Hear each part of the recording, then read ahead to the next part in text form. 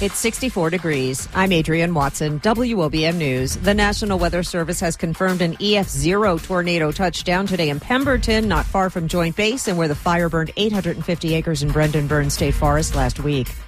1,200 JCP&L customers in Plumstead and Jackson lost power. Most of that is back.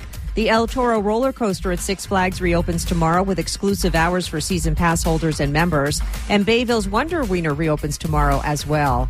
When is a recycling container not something filled with stuff you threw in there? Answer: when it's art. 13 Brick Memorial High students from the Mural and Arts Club took their paint and transformed the recycled igloos into masterpieces. Check it out on the mobile app. Jersey Shore weather tonight, low 58, tomorrow, high 80. This report is sponsored by Verizon. My plan from Verizon puts you in control. Get exactly what you want. Only pay for what you need. All on the network you want. Head into your local Verizon store now. I'm Adrienne Watson, WOBM News.